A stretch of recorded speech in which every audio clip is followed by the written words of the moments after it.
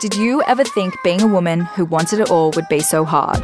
I'm Nicole Colantoni, your host of Single at 30, and I didn't either. That's why my guests and I are unveiling the issues and challenging the norms of modern womanhood with the intention of exploring and publicly airing the uncomfortable and the unspoken. No topic is taboo as we search for answers to the questions that most people are too ashamed to ask. Welcome to Single at 30, the manual for the modern woman that we are writing together. So, are you in?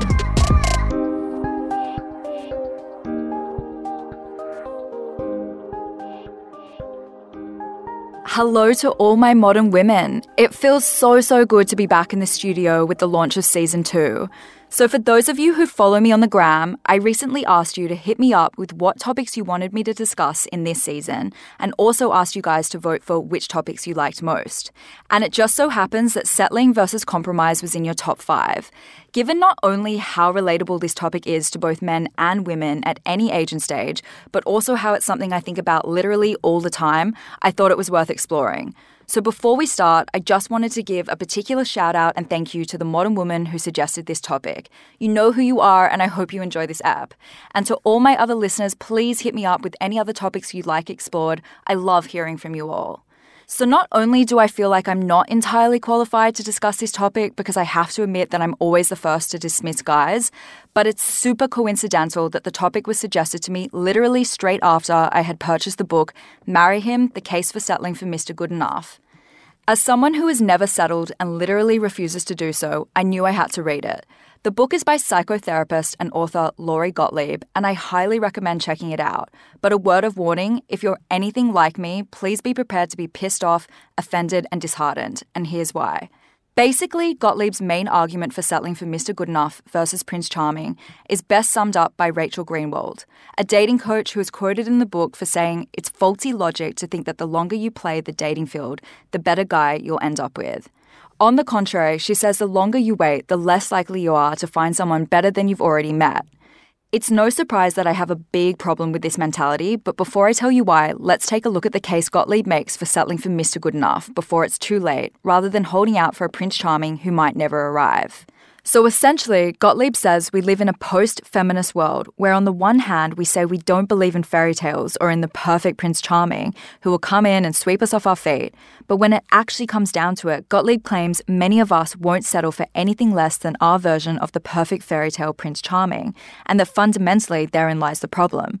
Partly, she blames the media, saying we knew that movies were fiction, but on some unconscious level we watched them as if they were documentaries. And to those of you who've listened to Season 1, you'll know I don't disagree with this. Movies, soap operas, reality TV, and social media have all contributed to selling us the idea of a perfect Prince Charming who will suddenly arrive out of nowhere. Obviously, they'll have little to no flaws, exceed our expectations in every way, and importantly, they'll only have eyes for us.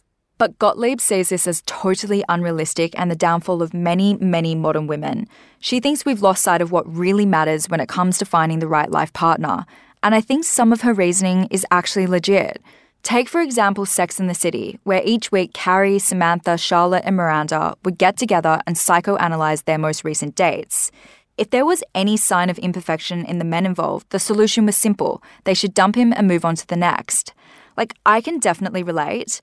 I've stopped seeing people or haven't swiped right on them for things as trivial as thinking their first and last name is too basic, or the fact that they played golf, or they weren't tall enough, or they were bald, or they were into things like hiking or were obsessed with marathons and triathlons, or when I thought they had terrible fashion sense. One particular deal breaker was when I was on a first date and the guy was wearing thongs. I literally still actually maintain that is totally unacceptable, but I've even avoided a second date because the guy used too many emojis in text or had a high-pitched voice. This is all a major no-no, according to Gottlieb, who notes most Western women, when asked who they would like to marry, say something like a guy who is tall, funny, and successful, instead of someone who is trustworthy, loyal, and warm. This got me thinking about the kinds of traits I use to rule out potential partners versus the kinds of traits I use to select them. According to Gottlieb, I've probably been guilty of focusing my attention on guys with what she would refer to as good boyfriend but not good husband traits. So what's the difference? The way I've come to understand it is that if I meet someone and my vagina is immediately drawn to them, then they're probably not good for me in the long run. In fact, it's probably best I don't indulge them at all. So here's a list of some of the traits that cause fireworks and butterflies and often immediately attract women to men and are what Gottlieb considers good boyfriend but not good husband traits. They include things like they're competent and confident, the kind of guys who can start and run a successful company. They're good looking, they take the initiative, they're athletic and can physically defend us from the world around us, even though this is an antiquated requirement in 2021.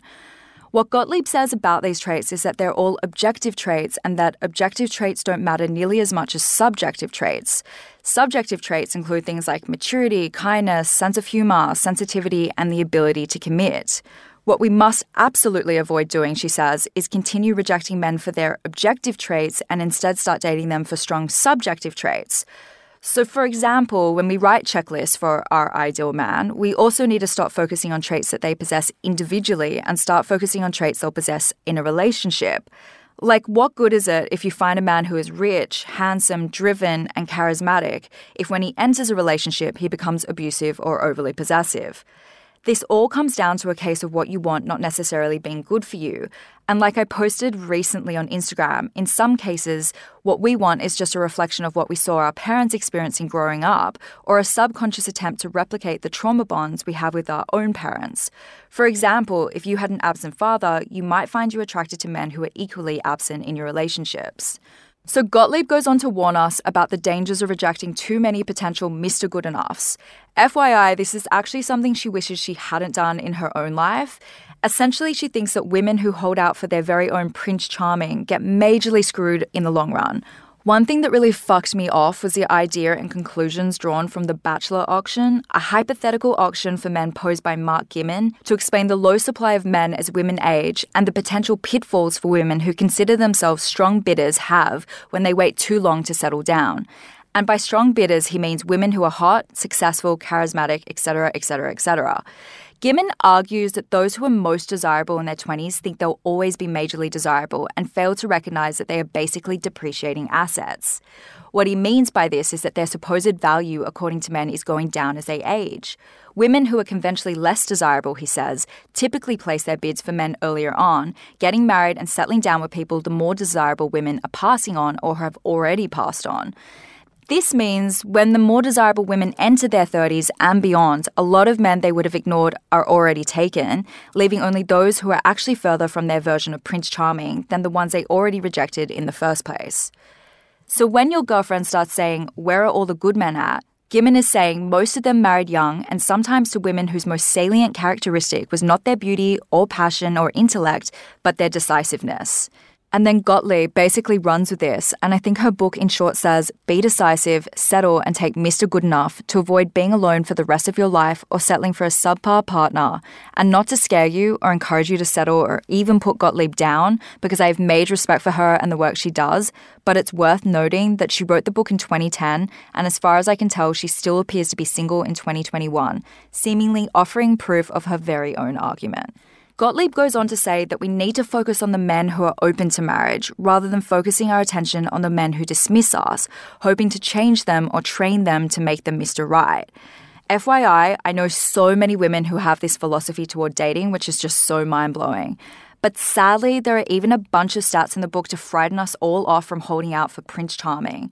For instance, in America in 2010, there were 28 million single women over 35 versus only 18 million men. Frighteningly, if marriage is what you're after, only half of women over 40 will ever marry. So basically, you better start settling. And if they do marry, they'll be more likely to marry someone who is divorced and already has kids. Not that that's necessarily a bad thing, and actually sometimes I think that's better. There are even stats about the chances of actually finding someone who ticks all our boxes. In a discussion in the book, another dating coach called Evan Mark Katz recalls a conversation he had with one of his clients where he talks about doing the percentages. His 35-year-old client had told him she was willing to compromise with what she was looking for, but the more he found out about her requirements for a partner, the more he realized that she was a lot pickier than she made out. For instance, she told him she needed to be with a guy who was over 6 feet tall, but Evan said only 15% of men are over 6 feet tall and 80% of women want to be with them. So what this means is if most of the women don't compromise on what they want, essentially there are going to be a lot of single women. Evan then suggests women write down the characteristics they're looking for in a partner and try to calculate the number of men out there who meet those criteria. Funnily enough, my ex-colleagues actually once took it upon themselves to do this for me, probably in response to thinking I was overly picky, and presented me with an Excel sheet showing the number of guys in Sydney who met my criteria. The results? There were a whopping 103 of them. 103 out of a male population in Sydney of over 2 million. To be honest, that was way more than I actually expected. And if you're wondering, the criteria was male, heterosexual, aged between 25 and 34, spiritual, and who had an income of over $150,000 per year. I just want to say, by the way, that this is the list they chose for me, not the list I would have necessarily chosen for myself. Still, I was shook nonetheless. Gottlieb also mentions the work of Paul R. Amato in Alone Together, How Marriage in America is Changing.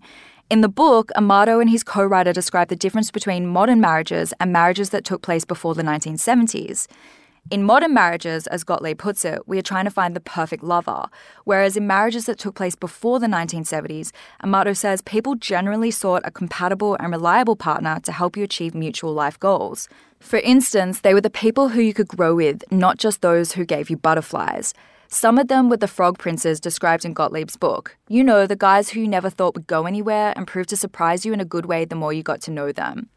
Today, though, we want both butterflies at first sight, ruling out the frog princes, as well as growth and to feel perfectly comfortable with our partners, while at the same time maintaining the spark of new terrain. Gottlieb warns us that we're in danger of focusing so much on having it all that we will lose sight of what will simply make us happy.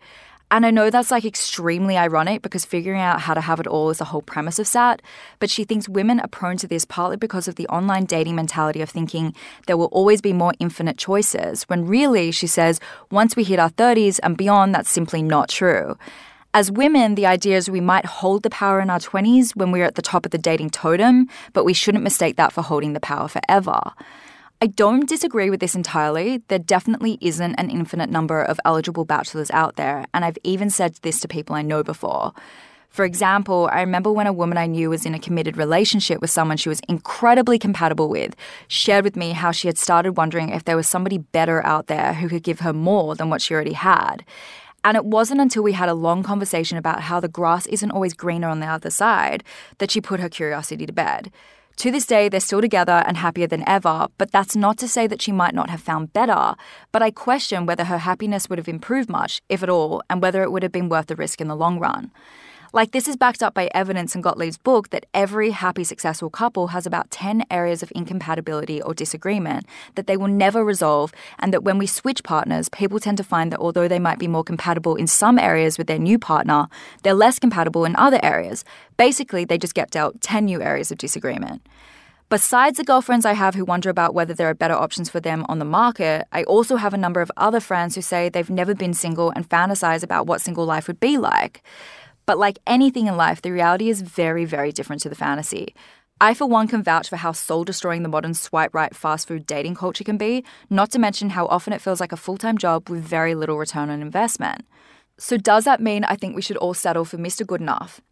Abso-fucking-lutely not. I was always told by my parents that I wouldn't need to compromise with the right person, and I always really resonated with the quote, "I hope you find somebody who speaks your language so you don't have to spend a lifetime translating your soul." Even the meditation school I attend taught me that when it comes to love, you should search for someone who you're compatible with on an emotional, mental, physical, and spiritual level. But what does compromise even mean, and were my parents telling me the right thing?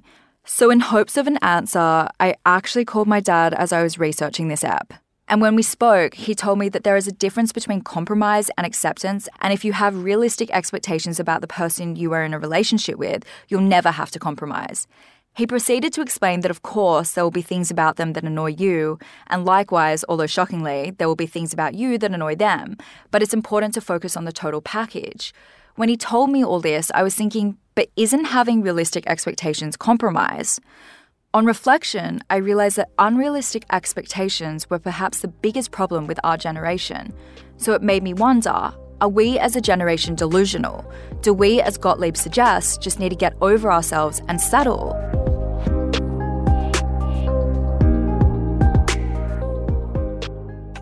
My dad certainly doesn't believe in using the term settle, even though he's willing to admit that realistic expectations are important. He used the analogy that when you're in court and a party settles, it means that neither side has really won. The plaintiff doesn't get what they're seeking, instead settling on something that is good enough, and the defendant doesn't get off scot-free. My dad definitely doesn't think that we should settle for Mr. Goodenough. He doesn't even think we should view it as compromise. Rather, we should set realistic expectations about what traits we want in a partner and stick to them no matter what, and basically thinks that in doing so, then there is simply no need for compromise when we do that. Taking myself as an example, I can say that no matter what, I want to marry a man who has integrity, is loyal, trustworthy, reliable, and consistent. Like, when you think about it, properly think about it, is there any point in me marrying a man who isn't these things? Probs not. In fact, it would probably be freaking insane to settle for anything less. The key here is that my expectations, unlike when I was in my 20s, aren't built around how ambitious the guys I'm into are, or what their favorite restaurants are, or how tall they are and how hot I think they are.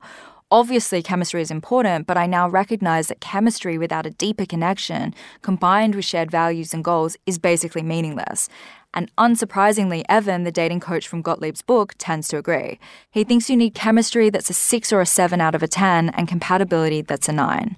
So you're probably wondering if this is just a roundabout way of agreeing with Gottlieb. And my answer is both yes and no. While I do think that we shouldn't focus so much on objective traits and that we should focus on things like loyalty, trustworthiness, and a list of other subjective traits, I don't consider doing that or having realistic expectations as settling. I also wouldn't describe someone who I dated that had the subjective traits I'm after, like integrity, loyalty, trustworthiness, reliability, and consistency, as just being Mr. Goodenough. Realistically, if a man has all those things, he would be beyond good enough. And there are men like that out there, and I've even witnessed my friends literally find their happily ever after with them overnight.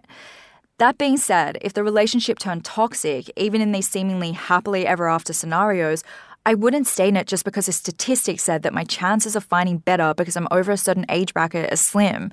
And I don't think women should be scared into that mentality either. I also don't think that ending up alone is even that big of a deal. Maybe it's because I'm 32 and I'll feel differently when I'm 60, but I've always enjoyed my own company and I can't really see that changing as the years go by, particularly if it meant I had to give up on my own company for somebody who I thought was only just good enough. But I appreciate that not everyone is like me, and for some people, a life without marriage or children would be one that they would regret. And for those women out there who feel that way, settling for the lifestyle they want, even if it means they have to compromise on the type of person that they consider to be ideal, might make a lot of sense. In fact, using marriage to achieve a certain lifestyle has, historically, been a lot more common than using it as a means of spending the rest of your life with a perfect lover. In the past, as I've touched on in Season 1, marrying for love was a rare occurrence and often maligned. Instead, marriage was seen transactionally and more like a business. And what makes for a good business is not what necessarily makes for a good romantic relationship, as we all know. This is something that people who practice arranged marriage are keenly aware of. In essence, they tend to view marriage as long-term business relationships where lasting compatibility and the ability to achieve your collective goals together trump things like shared interests or deep lust or finding a partner who ticks every little box. It makes me think that perhaps we in the West could learn a thing or two about successful marriages from these kinds of relationships. By no means am I suggesting we all go out and get an arranged marriage, but as Gottlieb notes, most people who are married ultimately lose the butterflies anyway. Like, it isn't a coincidence that people get the 2 to 3 year itch in a relationship. That's usually when the dopamine high we experience at the start of a new relationship starts to come to a natural end. So given our dopamine-induced butterflies are going to disappear sooner or later anyway, why not just focus on the things that matter from the start? I really think there is a strong case for this, and also a case for seeing marriages more as relationships that take time, effort, and commitment to reach their full potential, rather than as connections that will be perfect from the start. Perhaps the most important things to look for in a partner is neither of your individual traits, but your combined ability to resolve disagreements in an amicable way, and your general compatibility in terms of goals, values, and expectations. If you have very different expectations of what a good marriage should entail, then you're probably doomed to failure. Like, what use are even the good subjective traits in a partner if they want an open marriage and you don't? Or if they want to raise their children as Catholics and you want to raise them Jewish? I also think that contrary to Gottlieb's arguments, there are a lot of reasons that you might find a better partner in your 30s and beyond rather than your 20s. Like, fuck the Bachelor auction and the dismal stats. Personally, I think that by not settling earlier, I've given myself time to figure out who I am, what's important to me, and what matters in the long run, and how to recognize somebody who will complement me as a life partner. Like, honestly, if I had settled for the Mr. Good Enoughs I was dating in my 20s, like I said in season 1, I'd either be miserable, in therapy, or divorced by now. But I do think we all need to change the way we view first or second dates as the be-all and end-all and ultimate forecaster of our future with that person. I seriously cannot believe I'm actually saying this right now, but perhaps the guys who play golf or wear thongs on a date deserve a second chance after all. So I guess after all of this, it's worth asking, should we actually settle for Mr. Good Enough? Honestly, my thoughts are if you're eager to have a partner or family and they have a whole bunch of good subjective traits but aren't necessarily everything you want in terms of objective traits, then do it. But don't think of it as settling. Think of it as acceptance. Essentially, they are your Prince Charming or happily ever after. If you want to have it all, though, that is, your perfect list of subjective and the objective traits wrapped up in one single partner, then hold out for them, but recognize that statistically, they might never show up. Also, I think it's important that we constantly check in and ask ourselves if we ourselves are actually the perfect combination of both those things as well. Like, I 100% know that I am by no means perfect, in fact, far from it. But I honestly think when it comes to true love, lasting relationships are about understanding, and the trick is to find somebody who gets you, flaws and all, and who you can grow with. And maybe instead of searching for perfection all the time, that should be our focus.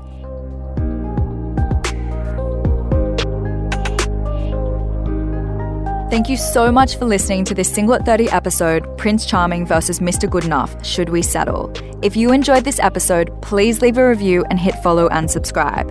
If you have a question that you want answered or even an episode idea, DM me on Instagram at single_at_30 or join the Single at 30 closed Facebook group to become part of the community where together with other like-minded modern women, we publicly air the uncomfortable and the unspoken. As always, no topic is taboo as we search for answers to the questions most people are too ashamed to ask. This is Single at 30, the manual for the modern woman that we are writing together.